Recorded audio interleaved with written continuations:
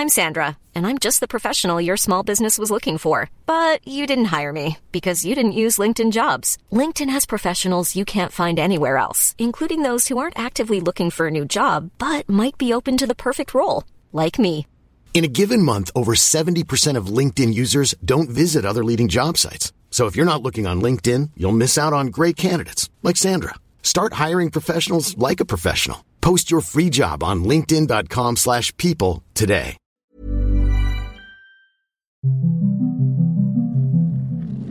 After the Apocalypse, a pandemic survival story, Season 4, Episode 14, Island.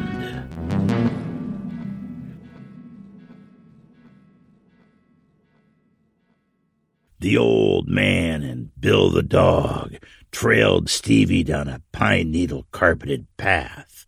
There were handmade wooden signs with yellow inlaid arrows and labels nailed to trees at trail intersections.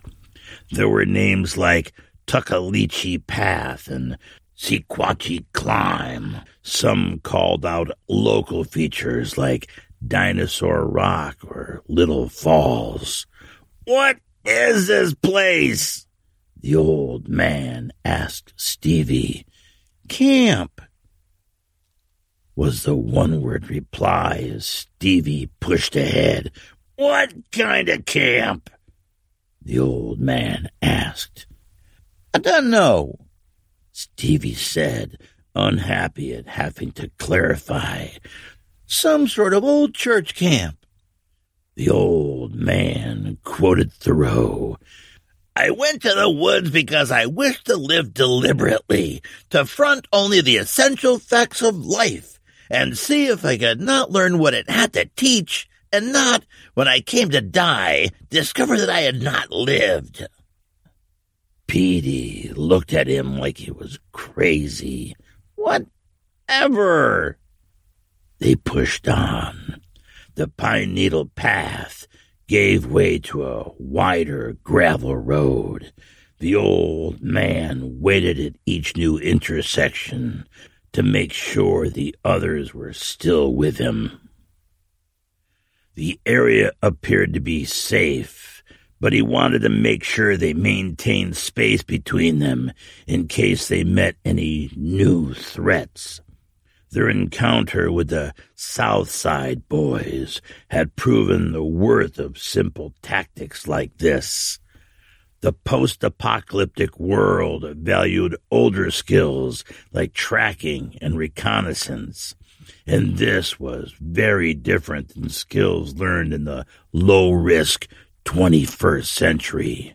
Modern civilization convinced people to stress and worry about global crises and politics. People forgot to take care of their own backyards. People forgot how to do simple, useful things. How long before tactical knowledge replaced what used to be considered valuable?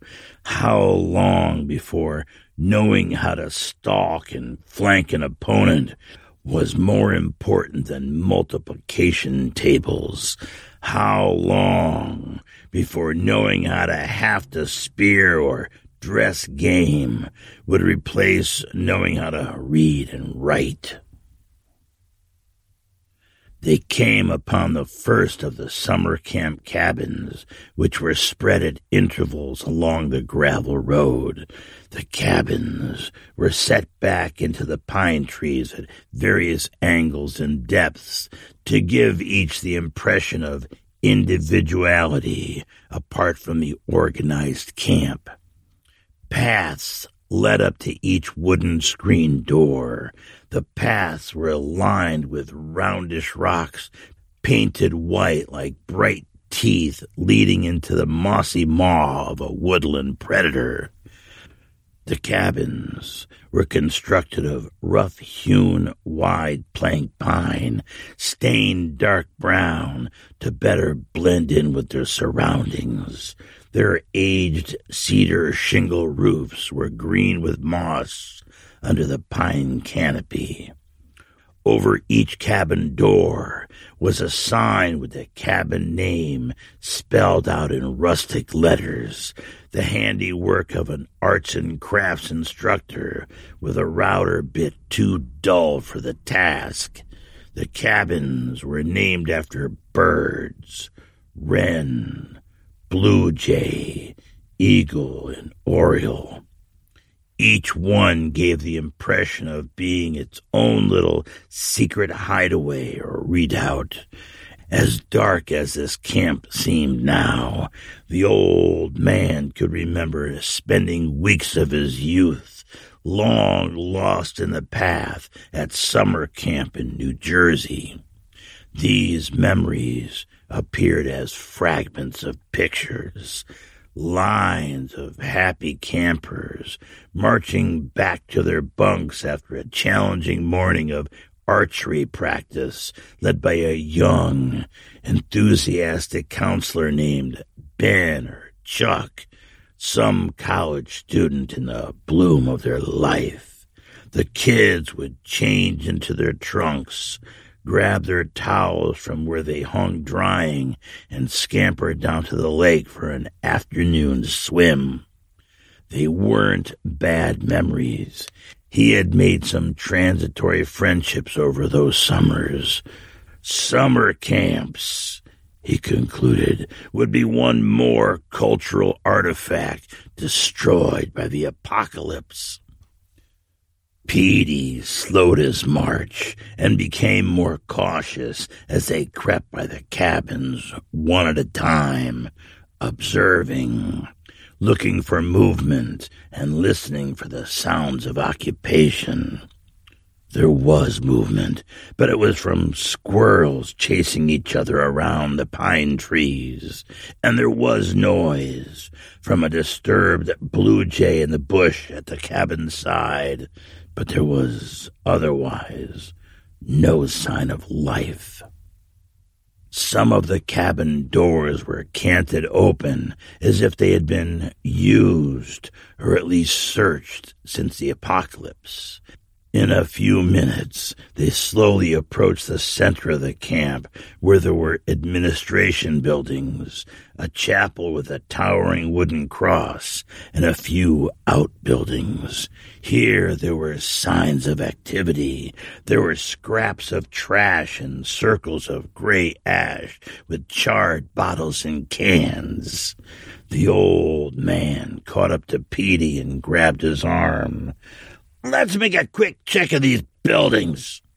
Petey looked annoyed. "There's nothing left here, and I want to get to Brittany."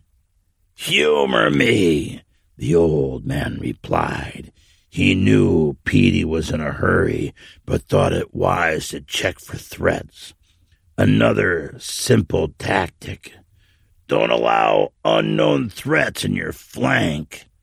Carefully, they investigated the camp buildings. In the admin building, the shelves and closets had been ransacked and junk was piled on the floor. Empty food cans, plastic bags, and trash were scattered everywhere. But the occupation did not appear to be recent. They moved on. Zane and Warren had caught up and took up a position of cover off to one side, while the old man and Petey went through the buildings with Bill. Someone or a group had been living at some point inside the chapel. It had the musty, greasy smell of death. The floor was covered with trash. There was a fire pit unceremoniously positioned in the open space in front of the altar. Some of the pews had been broken up for fuel. More empty cans and bags and clothes were here. And a bedroll. The bedroll had someone or something in it. The old man picked his way through the trash and rubble to investigate. Bill joined him, head held low. Stevie stayed back by the door. The body had been dead for a long time, the sleeping bag a waxy petri dish with months of rot and decomposition. Gray hair framed a yellow skull. The old man looked up at the towering wooden cross that framed the altar and shook his head. After scouting the camp to make sure it was secure, the old man decided they should take a break. Petey wanted to push on, but they had been pushing all day, and the old man thought they needed to take a rest and eat something. Pushing through when they were tired could lead to mistakes. Mistakes got people killed. Another basic survival tactic. "We're really close," Petey argued. "The lake's just down the road a mile or so. We can rest when we get to Brittany." But the old man stood firm and they compromised on a short rest. The old man set up Bill's collapsible travel bowl with some food and water from the dog's pack. He sat on a log with Zane, and they shared a tin of sardines. Petey ate a granola bar and slugged some water from his bottle, but continued to pace impatiently until the others shouldered their packs and again began to follow. The party continued down a gravel road that eventually came out onto a small, sandy beach beside the lake. The beach was small and boxed in by trees on all sides, the type of beach where they had brought in truckloads of sand to carve out of the woods this place for swimming lessons and to beach the old canoes. The old man suddenly remembered having won the underwater swimming contest. Even when he was 8 years old, he had good lungs. There was an aluminum dock that had been hauled up onto the beach and a wooden lifeguard stand painted white. The old man looked around and thought, the apocalypse must have hit after camp season was over. Lucky for the camp. Otherwise, they would have had 100 kids sick and dying in these cabins, and their inexperienced college-age counselors helplessly dying alongside. The lake was long and narrow with a large forested island prominent a few hundred yards from shore. Petey led them past the beach to a boat garage built into the bank of the lake beside the beach. There was space for a motorboat in the garage, but it had been pulled out with the end of the season. Petey climbed around the side of the building and disappeared. When he emerged, he was dragging a green fiberglass canoe. "What's with the boat, kid?" the old man asked. "This is how we get to Brittany," Petey said, pushing the canoe into the lake and pointing to the island out in the lake. The old man looked at the island, then at the canoe. Okay. How many people can we get in that?" 3, maybe 4, I guess," Petey said, as if he hadn't thought about the logistics. "Okay, we'll take Zane, and he can come back for Warren and Willie," the old man said. "Zane, you okay with that?" "Yeah, no problem," Zane replied. "What about Bill?" He continued, motioning at the big dog who was suspiciously eyeing the canoe. "He can ride with us," the old man said. "Bill, get in the boat." He continued, talking to the dog. He didn't know if there was a German command for "get in the boat." But Bill was having none of it. He backed away from the canoe with his head down and ears back. The old man stepped to the dog and bent down to hold the dog's head and look into his eyes, addressing the dog directly. "What's the matter, soldier? Afraid of the canoe? Come on, let's go. It'll be fine." He tried to pull the dog into the canoe by his harness, but Bill dug in his feet and wouldn't budge, digging hard into the gravel. Swearing under his breath, the old man struggled to lift a big dog and carried him to the canoe. He managed to get the dog partly in.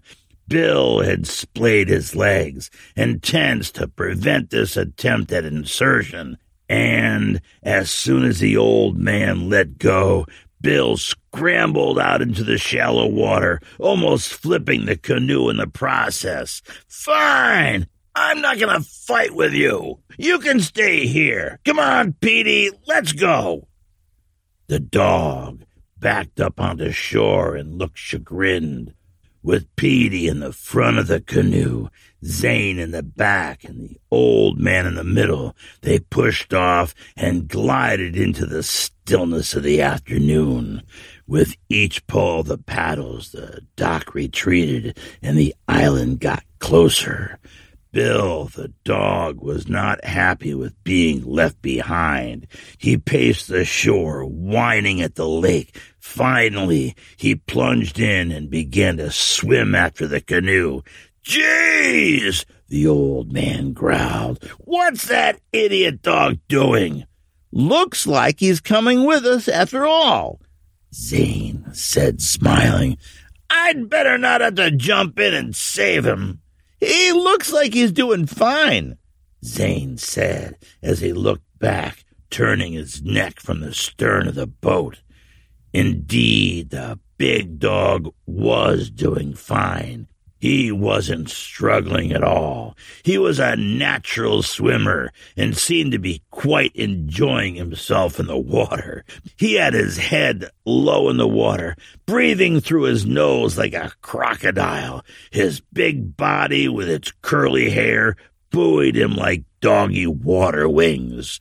Before long, Bill was happily swimming alongside the canoe and pulled ahead to beat them to the island. He met them when they pushed the canoe up onto the shingle. "Jeez, dog!" the old man said, fruitlessly raising his hand to shield himself from the cascade of water thrown off as the dog shook himself dry.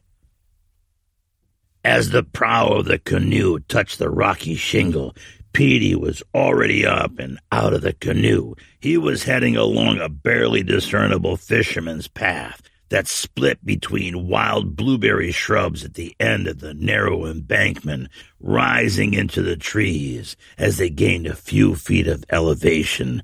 The old man struggled out of the rocking canoe and chased after him. A path wound deeper into the island to a small, concealed cottage on the other side. The old man could see this was a good place to hide, especially with a newborn. Any intruders would need to cross the lake. Sound might travel, but it would be dampened and misdirected. The kids had good instincts. When they got to the cottage, it looked abandoned. Petey went to the door and knocked 3 times loudly, letting each knock settle in for a second before the next. The old man recognized it was some sort of predetermined code. "It's me," Petey said to the door. Soon there was a sound of a deadbolt being turned. The door was unlocked and cracked open. A young woman with a baby in a sling peered out at them. She saw the old man, and a fierce, defensive, threatening posture came over her face and body. She looked questioningly at Petey, who said quickly and reassuringly, "It's okay. He's a doctor. He's with me. We've got supplies."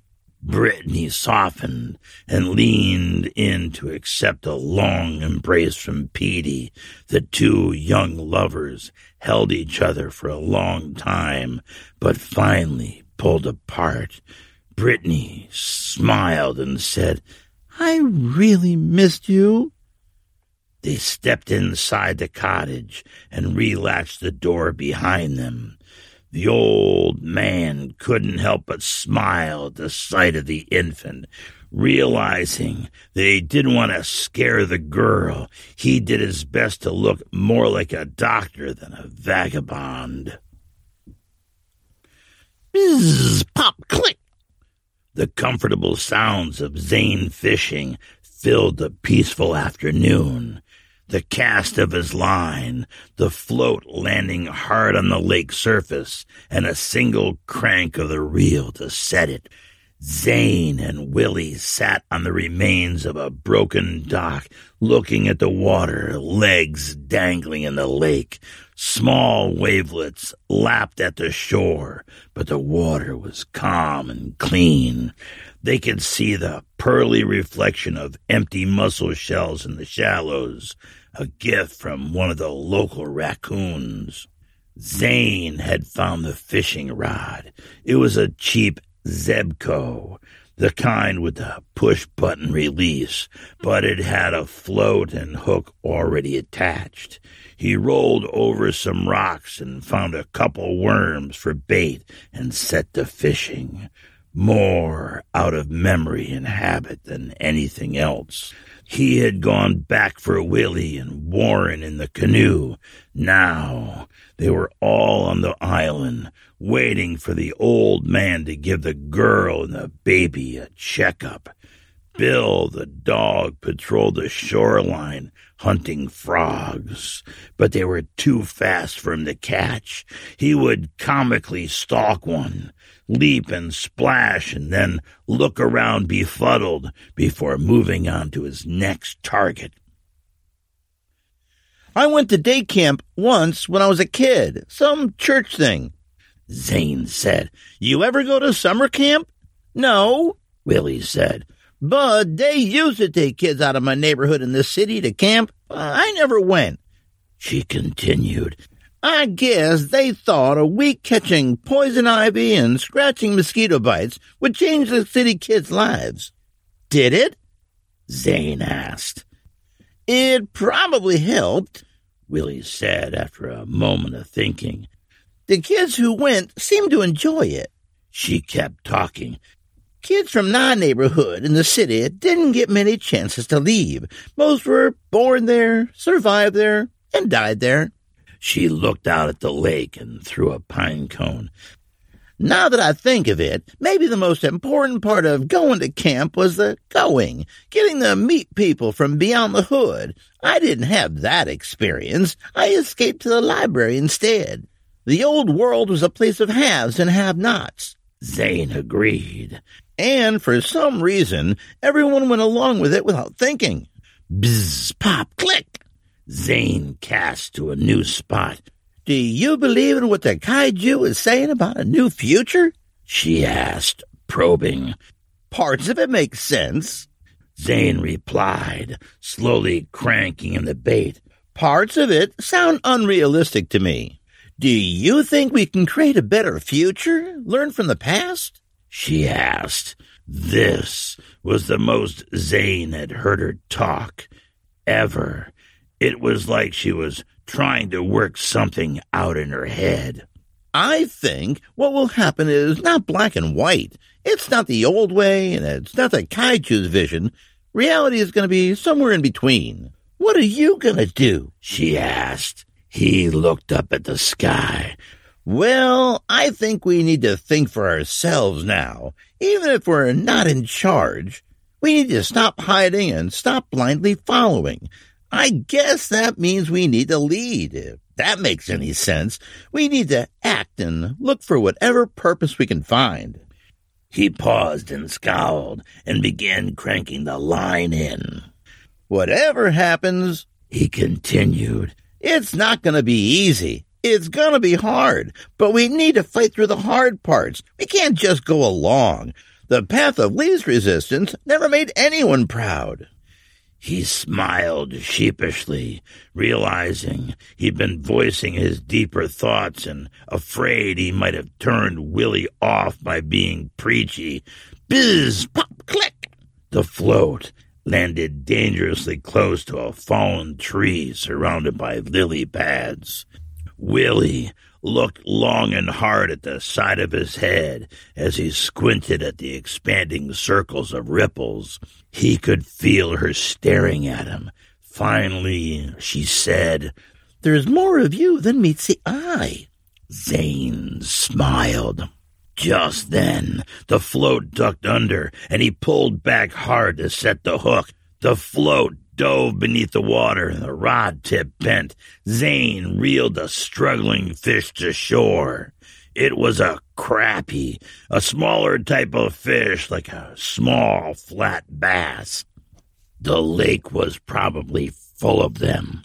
Zane wet his hand in the water under the dock and smoothed back its dorsal fins to grab it safely. He twisted the hook out of its mouth. The worm, white and flaccid, still hung there.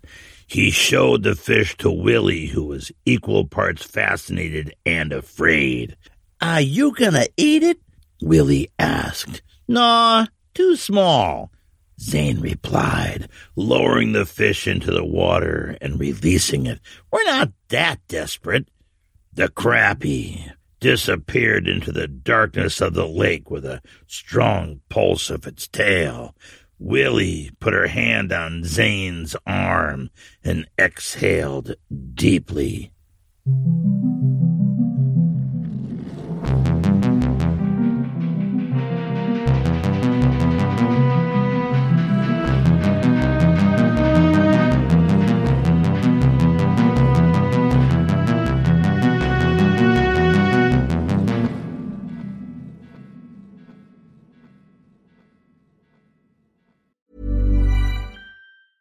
I'm Sandra, and I'm just the professional your small business was looking for. But you didn't hire me because you didn't use LinkedIn Jobs. LinkedIn has professionals you can't find anywhere else, including those who aren't actively looking for a new job, but might be open to the perfect role, like me.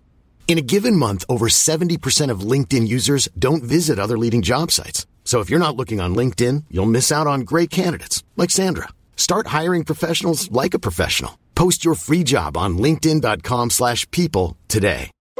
Since 2013, Bombas has donated over 100 million socks, underwear, and T-shirts to those facing homelessness.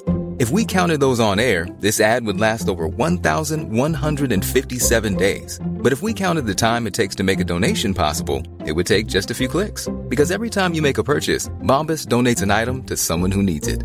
Go to bombas.com/ACAST and use code ACAST for 20% off your first purchase. That's bombas.com/ACAST, code ACAST. Hello, my survivor friends. Hope you are doing well. If you are listening to this, and you know by now that you don't have to listen to this, you can just fast forward at this point. But if you are listening to this, you have just listened to Season 4, Episode 14 of After the Apocalypse, the podcast. And it's been a busy week, but I've gotten a lot done. I kicked myself in the butt, and I restarted editing of the Season 1 manuscript. My goal is to get that out as a standalone book and at some point an audiobook as well, and to get that out as soon as possible. It's a daunting task because I basically need to walk through the manuscript line by line and incorporate all the edits from my structural editors. And this means rewriting a bunch of sections, writing new sections. It's like digging ditches. It's not a creative act per se. It's more of a maintenance act. I always kind of like digging ditches, though. You know, you get out there, you get that shovel in the ground. Feels good, work up a sweat. To get this done, to get this restarted, I committed to spend at least 25 minutes a day on the effort. And I have been, and it's been moving along. And it's going a lot faster than I thought it would. So there's your lesson for you, is that if you've got these big projects that you're afraid to start because they seem big and overwhelming, just do something, right? Action cures everything. Get started, and before you know it, you'll be at the end. So I'll keep you updated, and when I feel like I can see the finish line, I'll set it up for pre-order and do all that stuff. And to give you sort of a peek behind the curtain of how I work, this show here that I'm doing takes about 6 to 8 hours to write, to edit, and produce for each episode. And that's why I do it every other week, as I spread that across 2 weeks. And I usually work on it in the mornings before my day job starts. So I get up in the morning, I do my morning stuff, and I write, and I do that kind of work. And this week I've also started throwing in some evening work on editing the book. That's how I'm getting my 25 minutes in. But anyhow, slowly but surely, as they say. This week I also read a book of short stories by J.D. Salinger called 9 Stories. And I think I found this at the dump. J.D. Salinger was a writer of fiction in the 40s and 50s and somewhat in the 60s and 70s, and quite an interesting character. His writing is well-crafted and tight and sometimes surprising. It has a bit of a Hemingway feel to it. The two of them did interact when Salinger was in Europe during and after World War II. Now, this compilation of short stories was published in 1953, but contains previously published works, including 2 of his more famous stories from The New Yorker, one called A Perfect Day for Banana Fish, which is quite a good story, and For Esme with Love and Squalor, which is another pretty good story. Now, Salinger is perhaps most famous for his novel, The Catcher in the Rye. Yeah, that should sound familiar. And that was from 1951. And this book has been consistently taught and or banned in public schools in America for the last 50 years or so. I think I was forced to read it at some point in school, or I read it on my own when I was that age.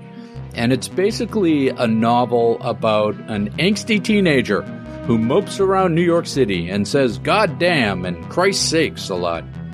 But it turns out you can't go wrong with having angsty teenagers as your target audience. The book resonated with this target audience who felt, finally someone gets me. And he sold millions of copies and basically became a recluse after that because he had enough money to live on. And I find this is a common theme, though, with all these post-World War II American authors, or for that matter, any post-war authors. Because the horrors of war force them to consider deeply the meaning of life, and in many cases, the ridiculous darkness of life.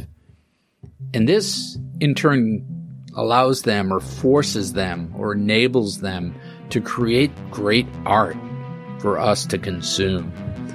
And I think the old saying goes something like, hard times create strong people. Strong people create good times. Good times create weak people. And weak people create hard times.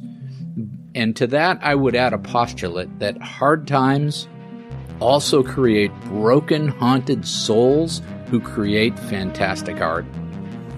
Salinger was part of the D-Day campaigns in Europe. He was at the Battle of the Bulge and at the liberation of concentration camps. And I'm sure he had enough darkness in him to last a lifetime. And I'm sure that colored his art as well. Now, I'm on the fence as to the adventures of Holden Caulfield in Catcher in the Rye, but I can recommend this selection of 9 stories. Good writing, good art, nice short little, tight little book. All right, enough of that angsty stuff. For pure entertainment value, I was pointed to a series on YouTube that you may like called Star Trek Continues. Now, I haven't watched a lot of it yet, but it is a fan-made web series that takes the crew from the original Star Trek and the stages, right, the sets from the original Star Trek, and continues that show's premise into essentially another season of that show. And the characters are all doppelgangers of the original crew, with Captain Kirk, McCoy, Sulu, Chekhov, Uhuru, Spock, Scotty. And they are played by other actors, not the original actors, new actors. A couple notables are James Doohan's son Chris plays Scotty, and Grant Imahara, who you may remember from the old Mythbusters show, he plays Sulu. I haven't got around to watching through much of it yet, but what I did watch seemed, a bit amateurish, and a bit in the uncanny valley, as the actors try really hard to ape the mannerisms of their assigned original characters. But if you're a big fan of the original series, this is like a lost season of the show you can watch, and it's all on YouTube for free. And with that, my friends, I will let you go off with your phasers set to angsty to hunt about the apocalypse for a bag of Gorn chips and a bottle of Tholian Pop to enjoy it with. You can find all of this commentary and links to support the show on my website, oldmanapocalypse.com. I did have a nice person buy me an anonymous cup of coffee last week. And with all this writing in the early mornings, I can use that coffee. And that was a nice surprise, so thank you very much. Greatly appreciated. Live long and prosper. Ow, ow, ow, finger cramp. And keep surviving.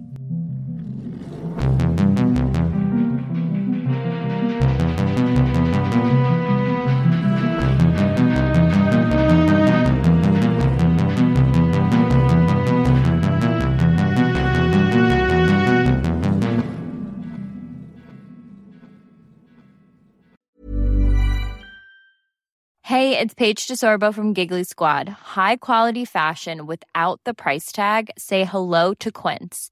I'm snagging high-end essentials like cozy cashmere sweaters, sleek leather jackets, fine jewelry, and so much more. With Quince being 50 to 80% less than similar brands.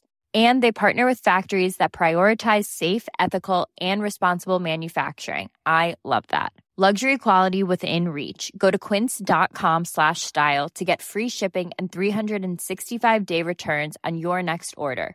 Quince.com/style.